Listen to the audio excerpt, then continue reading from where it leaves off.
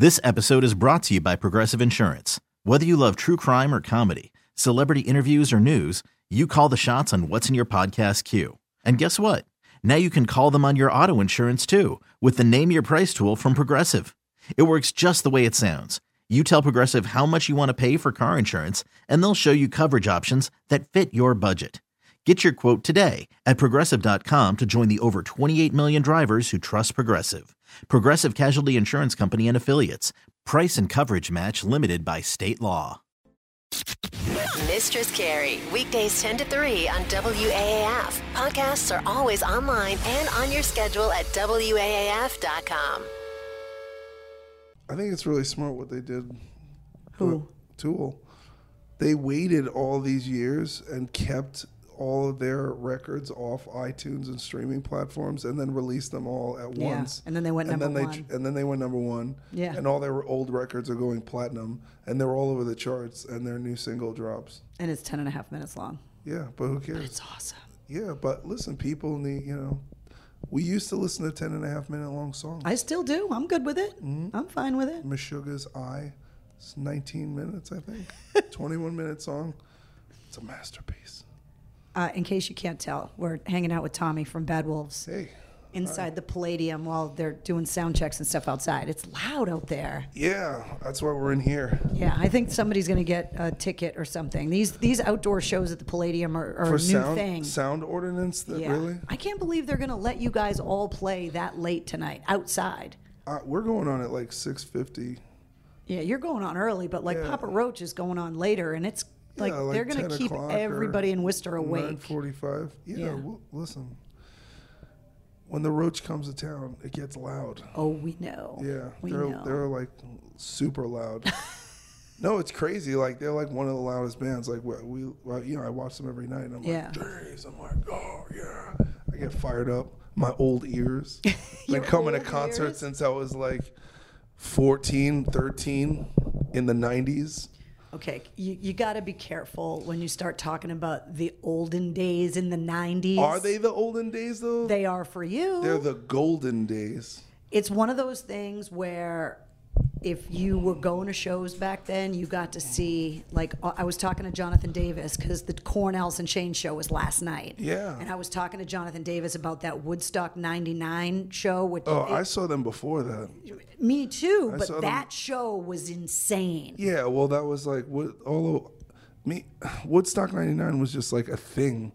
Everyone watched it. MTV played music. Yeah, that's what we were talking about. Yeah, we were talking about music. the good old days when MTV played music. Yeah, but now they don't play music. I don't know, because I don't know why they don't play music. But reality TV shows, I guess. Yeah, they have like Teen Moms and I don't know. There's like a new one, Bisexual Island. I don't know what it's called. I don't know. It's just like everybody having sex. I'm like, sponsored by Trojan. Yeah, okay. Yeah, love wins. Well, in all of the time that you've come through, you were here last summer with Five Finger Death Punch. Yes. And with all of the common friends that we both have, I can't believe that this is the first time I'm meeting you. I know. I'm actually kind of sad that we didn't meet previously. Yeah. And I'm like, I grew up in New York, so this is like next door for us. Yeah, I've been coming to this venue for a long time. Have you really? Yeah, the New England Metal Hardcore Festivals. Yes. I think have been going on. I've seen tons of bands here from I think Kill Switch and Unearth and As I Lay Dying and let's see, Shadows Fall. I've seen Ministry, Meshuggah. My old band Divine Heresy was supposed to play in 2007, but I beat up my guitar player on stage and we broke up the night before. So as I said, I've been around for a long time. Yeah, you have. Yeah, we got a lot of history. You've been in a few bands, and one of the things that I thought was really interesting is that when the Snot guys got back together, they asked you to come in and stand in for Lynn Straight, which is pretty amazing. I'm a super fan. So I knew Lynn because when I was a kid, I used to cut school and bring the guys in the band weed when they were in New York City because I was a teenage drug dealer. I'm sober now, but you could see how that not a good beginning. Yeah, no. But yeah, so I had known the guys in the band since I was, I think, 16 or 15 years old, and I was like a huge Snot fan. And you know, years later when they did the reunion, Mikey and Sonny called me and they're like, "Hey, dude, like, do you want to like try out? And I was like, yes. Yeah. Like, you can't tell anybody we're doing this. I'm like, I won't tell anybody. You think I want to create competition? So yeah, and then I got to do that, and those guys, like, we're still really good friends. We might actually do a show next year. Really? We were talking about doing a show in Arizona together. That famous show where Lynn got arrested for getting a blowjob up against the giant toilet on stage. Is that what it was? Happened here. Yeah, he was naked too, right? Yeah. It was at what is now the Xfinity Center. Yeah. Do you know what happened when the police couldn't find him? Yeah. Then they got him, and he had no ID or no pass on him.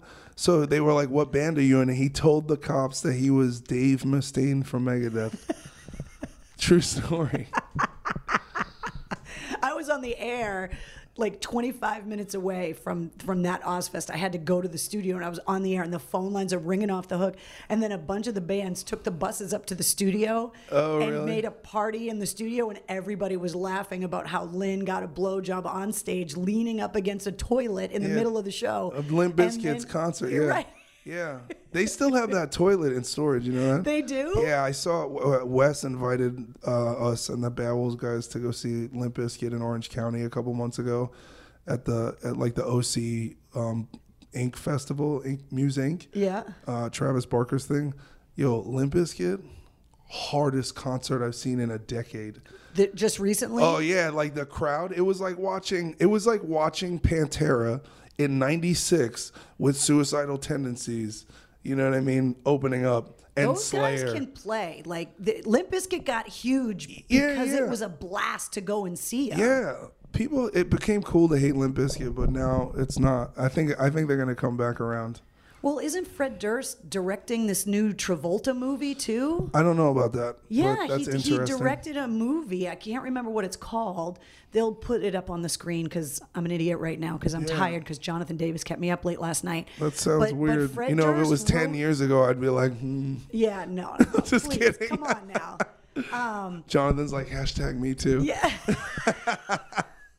No, but Fred Durst wrote a movie about a crazy stalker. Oh, okay. And John Travolta plays the stalker, and I'm pretty sure Wow, Fred that's Durst cool. is directing the movie. Oh, that's cool. Yeah, so I didn't know about that. Do you have directing or acting aspirations? No, but I think I'm getting killed. I'm gonna be a henchman, and allegedly I'm gonna be killed by The Rock in a movie that films in Atlanta in October on our time off. So I said yes, but I don't know how. You know. Okay, we need to have a serious conversation. Yes. Everybody that listens to my show knows that I have a problem when it comes to The Rock. Like, what? You want to fight him? No. Oh, you like him? Like, you're a fan? I like him, and I'm respectful because he's taken and all that. Yeah. But he's filmed a lot of movies here. Yeah. I just want to know what he smells like. I have a smell thing. Like when you walked in here, I told you smelled really good. Oh, yeah, because I took a shower. Yeah, well, I appreciate it. I'm wearing John Barbados cologne as well. Are you really? Yeah. Well, you smell good. Yeah. But I need to know what The Rock smells like. Well, I don't know that. But when you find out, I need you to call me. I don't know. This is serious okay, right now. I'll call you. Because we're like best friends now. But I don't know how close I have to get. Like, what if he just like kicks me and then I die? Well, I mean, you're going to be in the same airspace. Yeah. So I just fine. I'll try. Is that weird? No. No, I mean, I've had weirder requests. I've had much stranger requests. So yeah, okay. I will try to find out what The Rock smells like. I will try to find out what The Rock. I'll see if I can smell what The Rock is cooking. I'll do my best. He's gonna snap my neck for real. Yeah. I don't think he can sit. Well, look, you guys are all gonna work out together. Maybe you guys will like go bench press each other and go in the Iron Paradise or whatever. Yeah, that'd be awesome. We have a gym here, like a gym in the Palladium, or you tow one with the truck? No, we tow a full body Olympic gym set with about 400 or 500 pounds of weight. Yeah, yeah. There's like, if you look on my Instagram, you can see like me. I'm training Kyle right now. Kyle's been out of the gym for like 3 years, and so I'm training him, and then I train with the crew guys. Last year in the Five Finger Tour, I trained the security guys, and then I trained with the Nothing More guys. So I just bring out all the weights and we put it up in the morning, and then boop, boop, boop. See, now 10 years ago, yeah, there wouldn't have been a gym. Yeah. They just would have been crazy parties. Yeah, there's still crazy parties. There's just no alcohol involved. It's weird. Yeah. And now what I'm also noticing, and I've been talking to a lot of the singers about it, like Johnny from Nothing More, is the taking care of your voice. Yeah. So because Bad Wolves, there's a lot of really heavy screaming, but there's also a lot of melodic parts to your songs as well. And so what are you doing to take care of your voice? Are you doing vocal warm-ups? Are you doing warm-downs? What are you doing? I do. Melissa Cross has a DVD thing. She has a DVD series called The Zen of Screaming 1 and 2. And it's got like, I mean, I was on it from one of my older bands.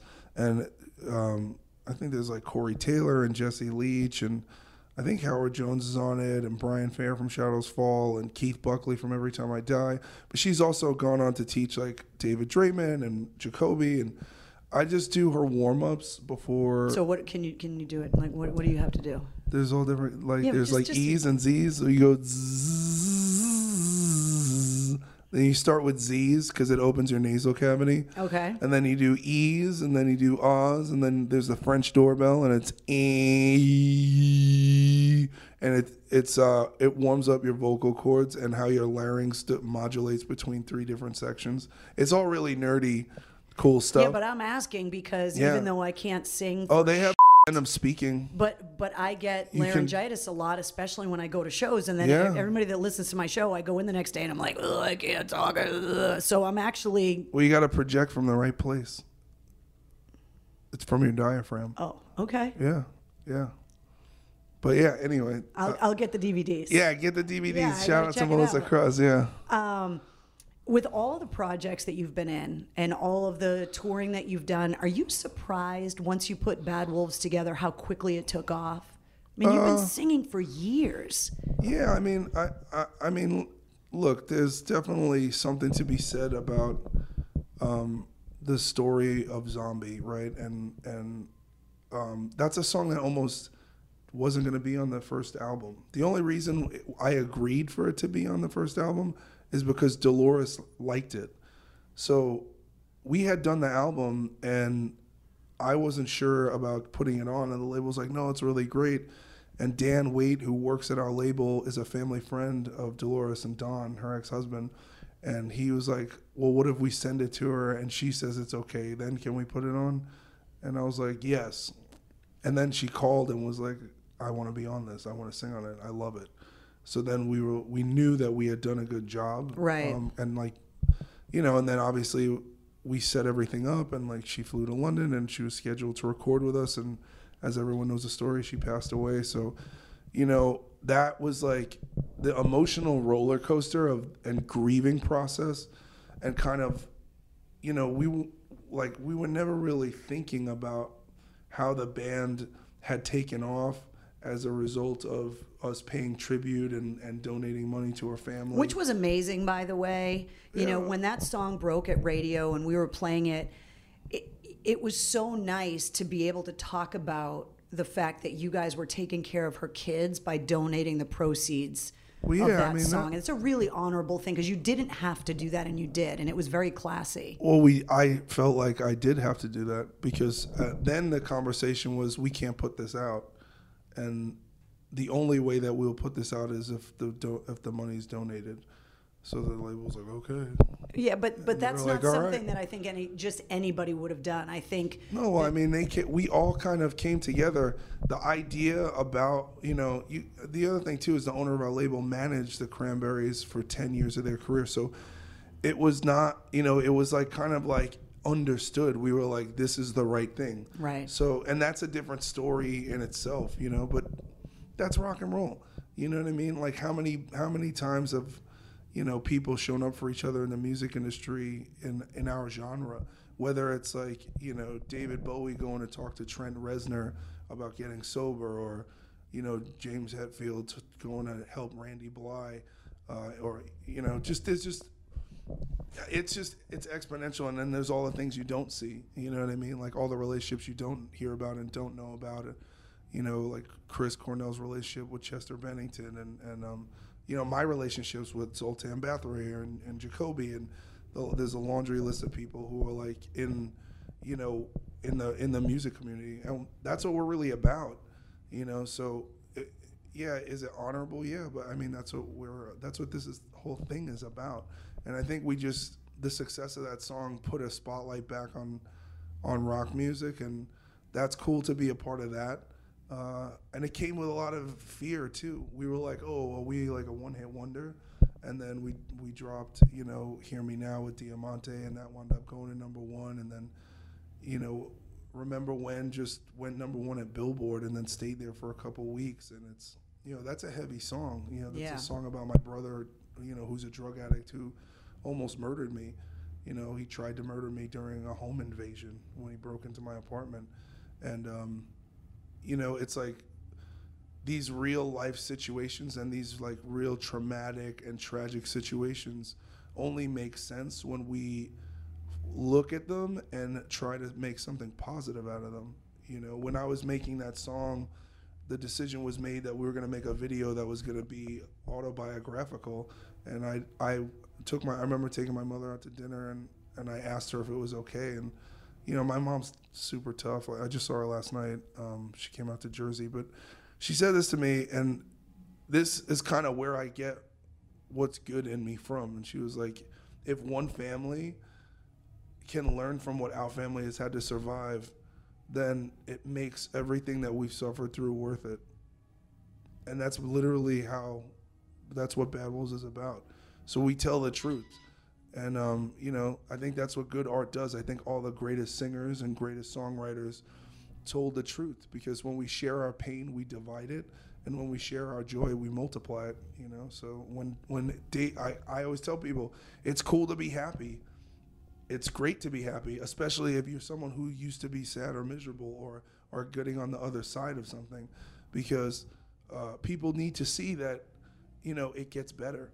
The biggest problem with anxiety and depression and addiction is that everyone's struggling with these ideas and these feelings, but the delusion of depression and anxiety is that it tells us that it's always going to be like this and we should just end it now. And that's a lie, So seeing people who get on the other side of that stuff, I'm an attempted suicide survivor. I talk about it every day on stage, and it's nothing to be ashamed of. Sometimes life just kicks our ass, and we don't know. Sometimes we don't know up from down. It's like people who drowned often. It's because they don't swim towards the surface. They get turned around and they swim further left, right, or down, and they run out of air. And that's okay, but for me, it took the community, it took music and my friends and my family and the community and like understanding that something was going on with me that was beyond the circumstances of my control, and then getting help. And so that's what we talk about, and I think a lot of people are not getting that message. I think a lot of, we have mass shootings in this country, like it's insane. And it's because people have become disconnected.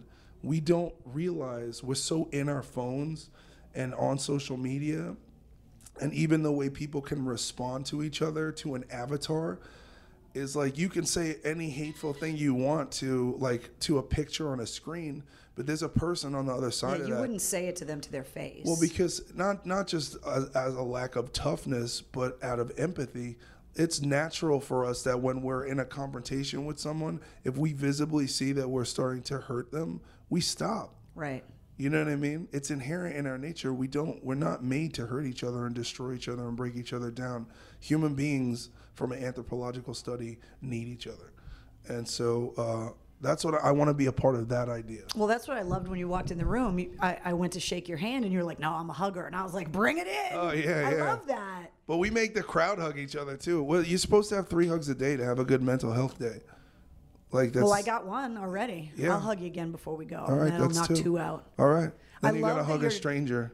Okay. All right, cool. See, sometimes I think guys just want to hug girls because they want to squeeze our boobs. You could hug a girl with bigger boobs than you, and it'll cancel itself out. I don't know. A lot of the stuff you're talking about is something I've been asking a lot of the bands, because you've got this massive discussion that is at the forefront of rock and roll right now when it comes to depression, suicide, addiction, and all of the biggest rock bands out there right now seem to be circling the wagons and having this conversation. Yeah. And then you're also noticing that rock and roll is having this upswing. Like, it seems like in the last 18 months or so that rock and roll has, I don't want to say we're cool again, because we've always been cool as far as I'm concerned. But have you noticed it with the crowd sizes? And it's just, there's like this new air in the community now? Well, I think it's just like it ebbs and flows. And, you know, I don't know. I think like for me, I grew up in New York, and I like grew up with great hip hop artists. And hip hop has essentially become like,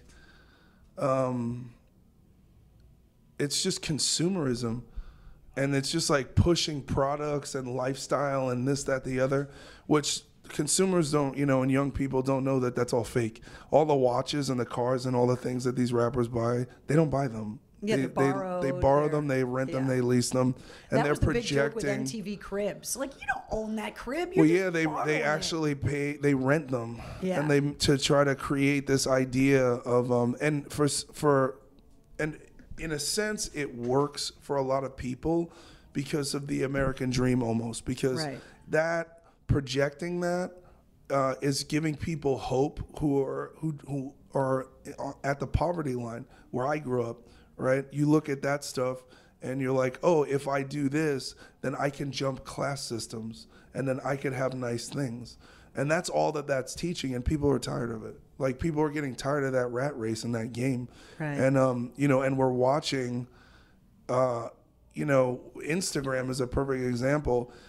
You know, people are looking at these people's lives and thinking it's like a highlight reel, and half of it's fake, you know? Not even just their lives, their faces, their bodies. Well, yeah, I mean, everything. with the filters. I had an ex-girlfriend last year who was like an Australian model, and, you know, she had all these fans, and she had a double life. Like, she was suicidally depressed. I had no idea that she was a drug dealer.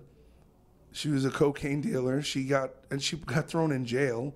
And she was like, and she got binged for prostitution, and like But on Instagram, in our life, it was like this person who had been through all this stuff, and we kind of had a trauma bond because she had been through a lot of things.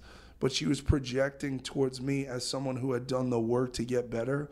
But meanwhile, she was living this exterior life because she didn't want me to know who she really was or what she was really doing. She doesn't want anybody to know. Right. And then, you know, we broke up, and all of her friends came to me and were like, we're so sorry, like, you know, and I'm still friends with them, you know, and it's just interesting. There's like a whole group, there's all these people who are like, you know, they like stay at a hotel and take photo shoots at a nice hotel, but they sleep on a mattress on the floor. You know what I mean? Yeah, it's and like, very weird. Yeah, like, so it's become this whole culture of pretending to be better than we are. And what that does is that people who don't have those things, they feel bad about themselves. And those people aren't being honest about how shitty their circumstances actually are. So we're living in this fake world that's where I come from. That's not cool. I grew up going to Pantera concerts and like listening to Nirvana and going to see Korn and Hatebreed and Slipknot and Meshuggah and Dillinger Escape Plan and bands like Candier, like all that. I was in the hardcore scene, you know, and everything was like, we didn't have much, but at least we had each other. And it was real what you had. Yeah. Yeah. It was real. You just get in there, you go in, you show up, you get dirty.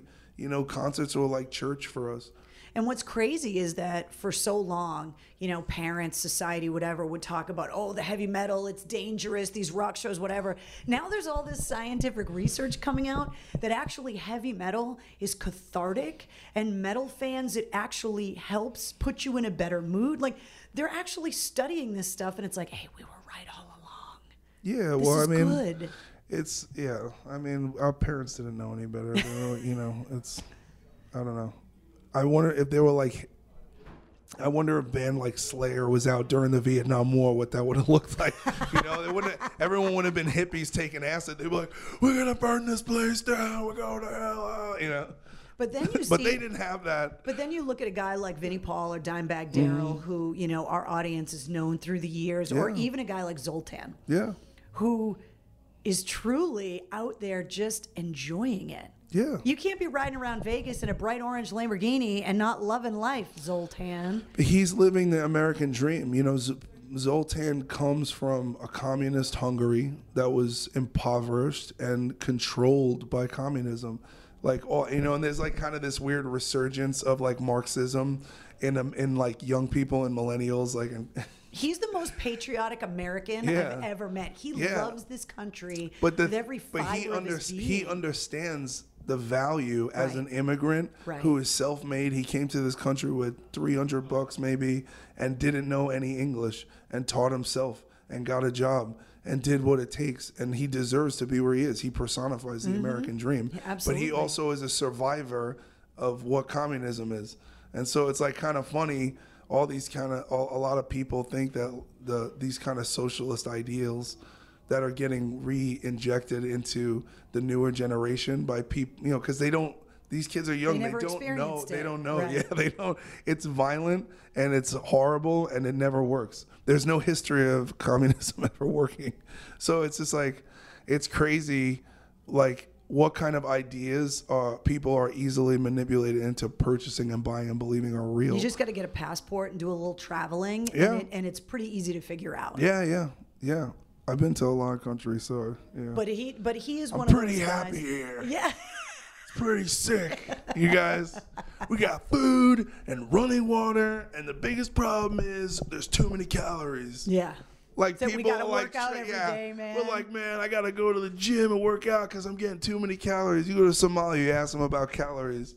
You know what I mean? I'll take all of them. Yeah. Or South America, you know. Well, I love the fact that the fun is still in rock and roll. I love that the shows are still parties, but I also love that artists are out there not only trying to help the fans, but that you're being so open and honest about yourself. It's really admirable, and it takes a lot of strength to go up on stage and bare your soul the way that you do. And it's really important because, like you said, all of those fans are looking up at you. All of those kids like you were way back in the 90s when you were going to shows. But now you're in that position where you are showing those kids, you know what? It's not perfect, but it gets better. But the reality is that it's just a principle.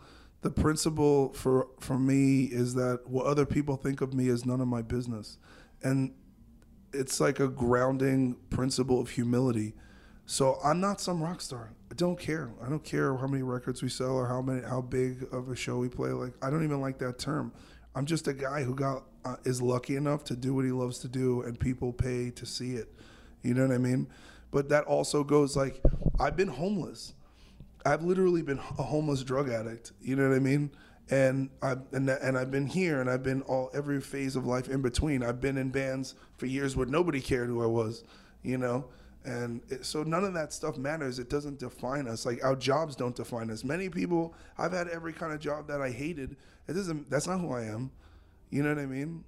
Every day that we wake up, we get to choose every single day who we're going to be for that day.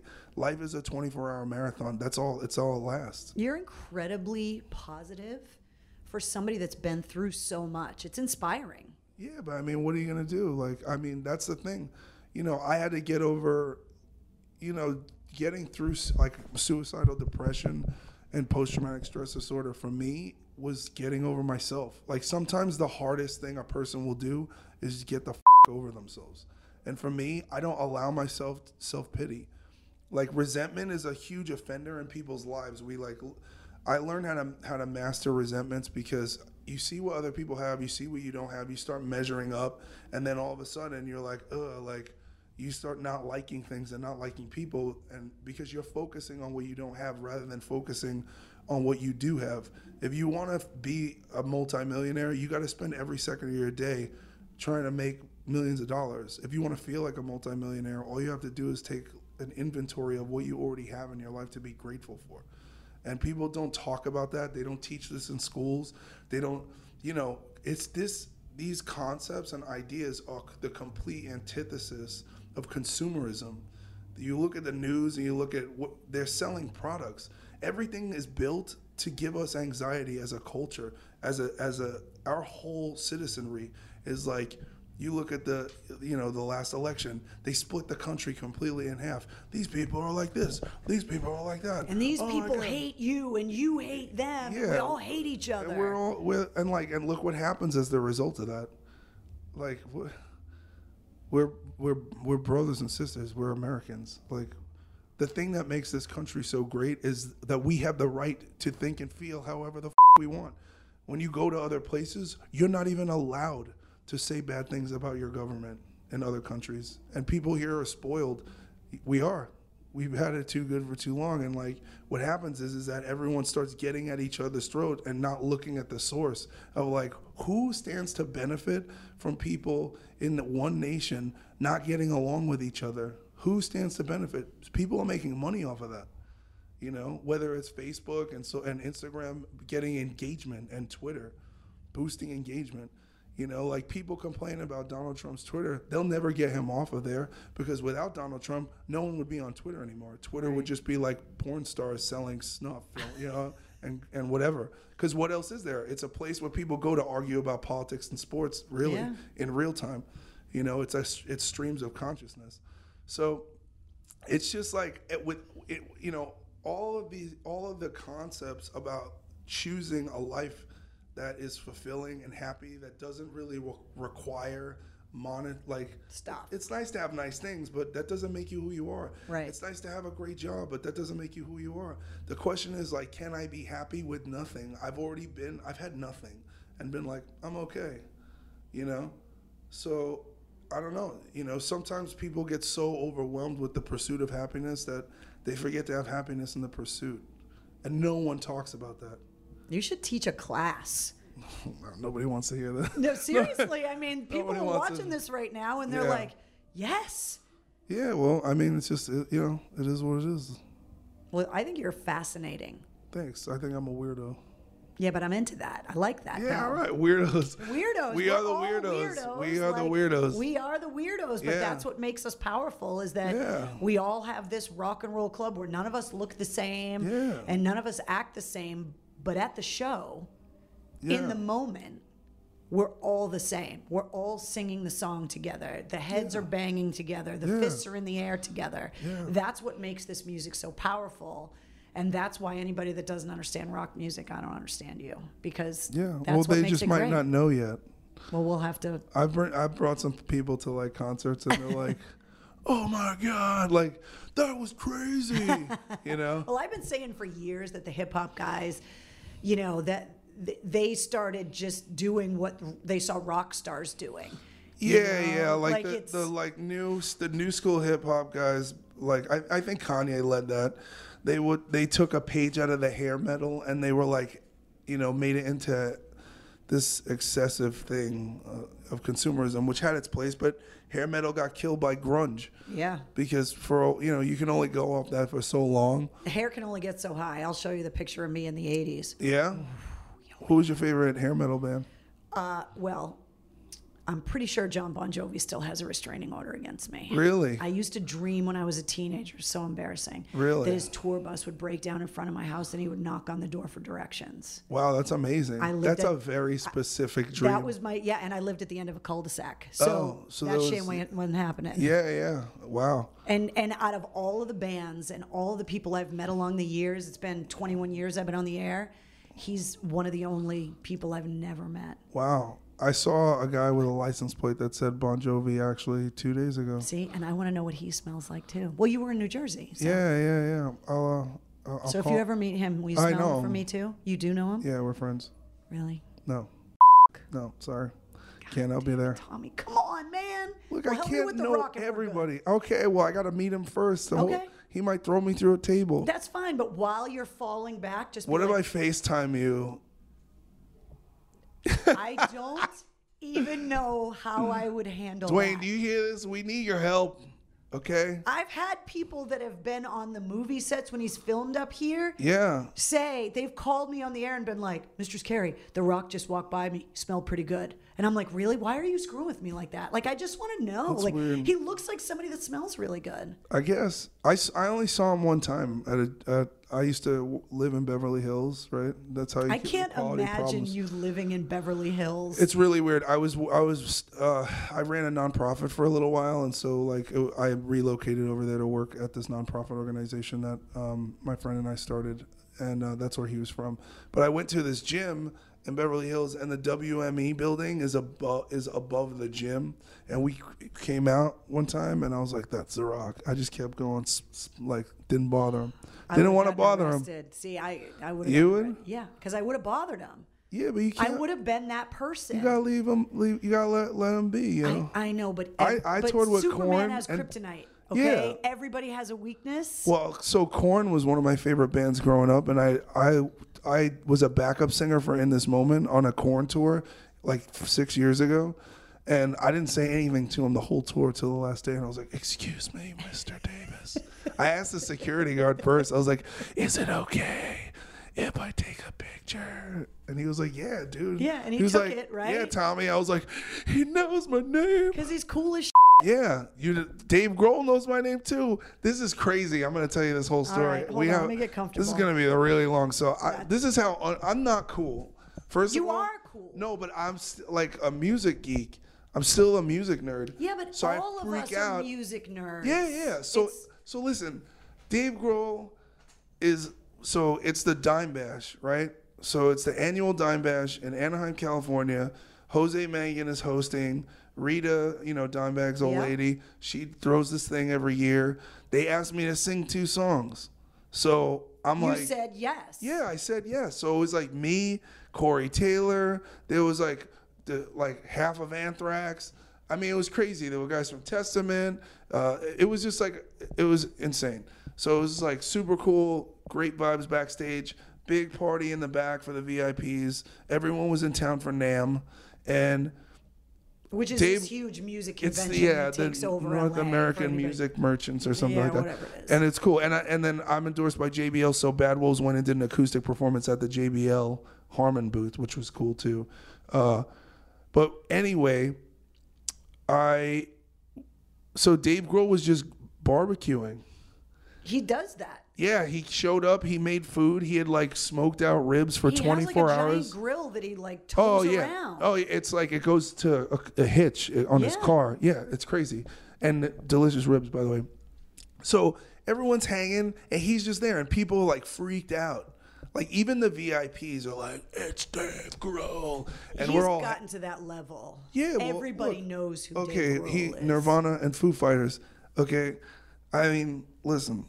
It's an intergenerational rock starism, okay? And I'm just going to get to it. And I'm talking to my friend Liz, and she's like, "He's just standing right there. Like, oh, my God, his hair is so beautiful." And I'm like, "I know. Like, I can't believe it. He's right there." And he's like, "Hey, Tommy." And I literally paused. I was like... Is there another Tommy anywhere? And there's all these people waiting to get food. They've been waiting online for like an hour because the food's not ready. And I was like, "Me?" And he's like, "Yeah, Tommy Vext, right?" I was like, "Uh-huh." And he's like, "Are you hungry?" I was like, "I'm really hungry." And he's like, "I have push-ups to do in the back of my truck, dude. Of course I'm hungry." He's like, "Hold on." And he goes and he gets me some ribs. And people are like, "Oh," he's like, "Oh, he's got low blood sugar. He's got to eat." And he lied to them for me. And he gives me the ribs. And he's like, "Oh yeah, Battle's cool, man." Like, I'm like, "Dude, you're the coolest person in the world." And he's like, "Oh no." I was like, no, listen, you're the Bill Murray of rock and roll. I never heard that. I because like that that's description. What Bill Murray just shows up places and he'll just bartend. He'll just show up somewhere. He goes to people's weddings. He just shows up. Who's gonna tell him to get out? Yeah, and he takes pictures with people and then he leaves. And he just is like, cool. Or he'll like go and pay for someone's dinner or like take a bite of their food and be like, "No one will believe you." Like there's a whole documentary about Bill Murray doing weird things like this and keeping it real. And I was like, "That's what you are." I was like, "You're the Bill Murray of rock and roll." And Dave Grohl said, that is the nicest thing that anyone has ever said to me. See, now I told him he was the biggest whore in rock and roll. But then I said this. I was like, did we just become best friends? And then he said yes. So you're Dave Grohl's best friend? We're best friends. Me and Dave. You heard it. Yeah. I haven't talked to him since that very moment. However... Yeah, but best friends, you don't have to talk to You him don't have to day. talk all the time. You could see him just 5 once years in from now, and be like, Dave, what's up? We Like, yesterday. yeah. So that's my Dave Grohl story. And then Chris and John have a barbecue company called Doghouse Barbecue. It's on Instagram, and they do competitions. Chris and John from Bad Wolves. So Chris watched the whole thing go down, and I walked up to him. I was like, do you want a rib? And he's like, hell yeah, I want a rib. He's like, what just happened? He's I just became best friends with I'm Dave like, Grohl. I'm best friends with Dave Grohl. We're going to do karate in the basement. It's going to be crazy.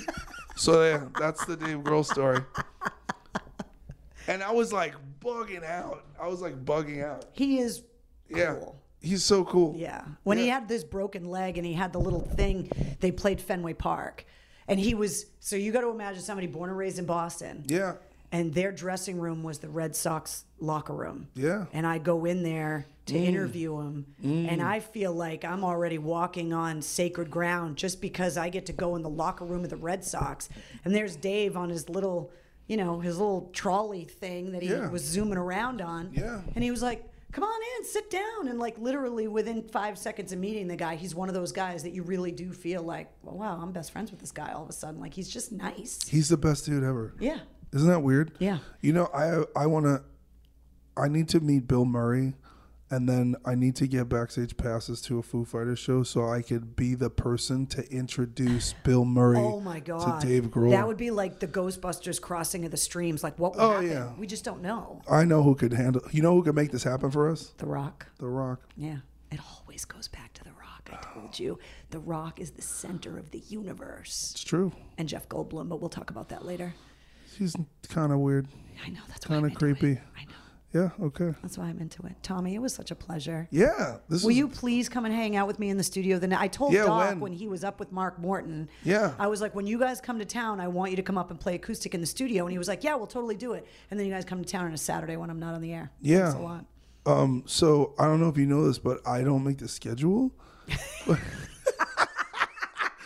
But I'm more than happy to the next time. I know. I'm taking you the up thing on about that. the radio station is you could actually just go in there whenever you wanted to. Well, I mean, we could go there right now. Okay, let's go. If you really want. Interview's over now.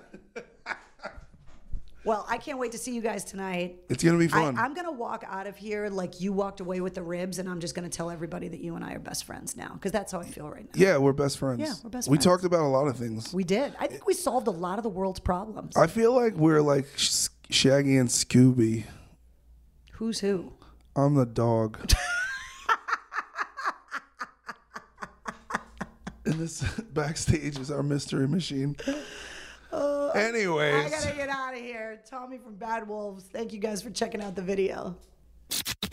Mistress Carrie, weekdays 10 to 3 on WAAF. Podcasts are always online and on your schedule at WAAF.com. This episode is brought to you by Progressive Insurance. Whether you love true crime or comedy, celebrity interviews or news, you call the shots on what's in your podcast queue. And guess what? Now you can call them on your auto insurance too with the Name Your Price tool from Progressive.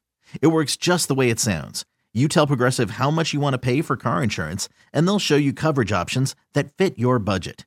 Get your quote today at Progressive.com to join the over 28 million drivers who trust Progressive. Progressive Casualty Insurance Company and Affiliates. Price and coverage match limited by state law.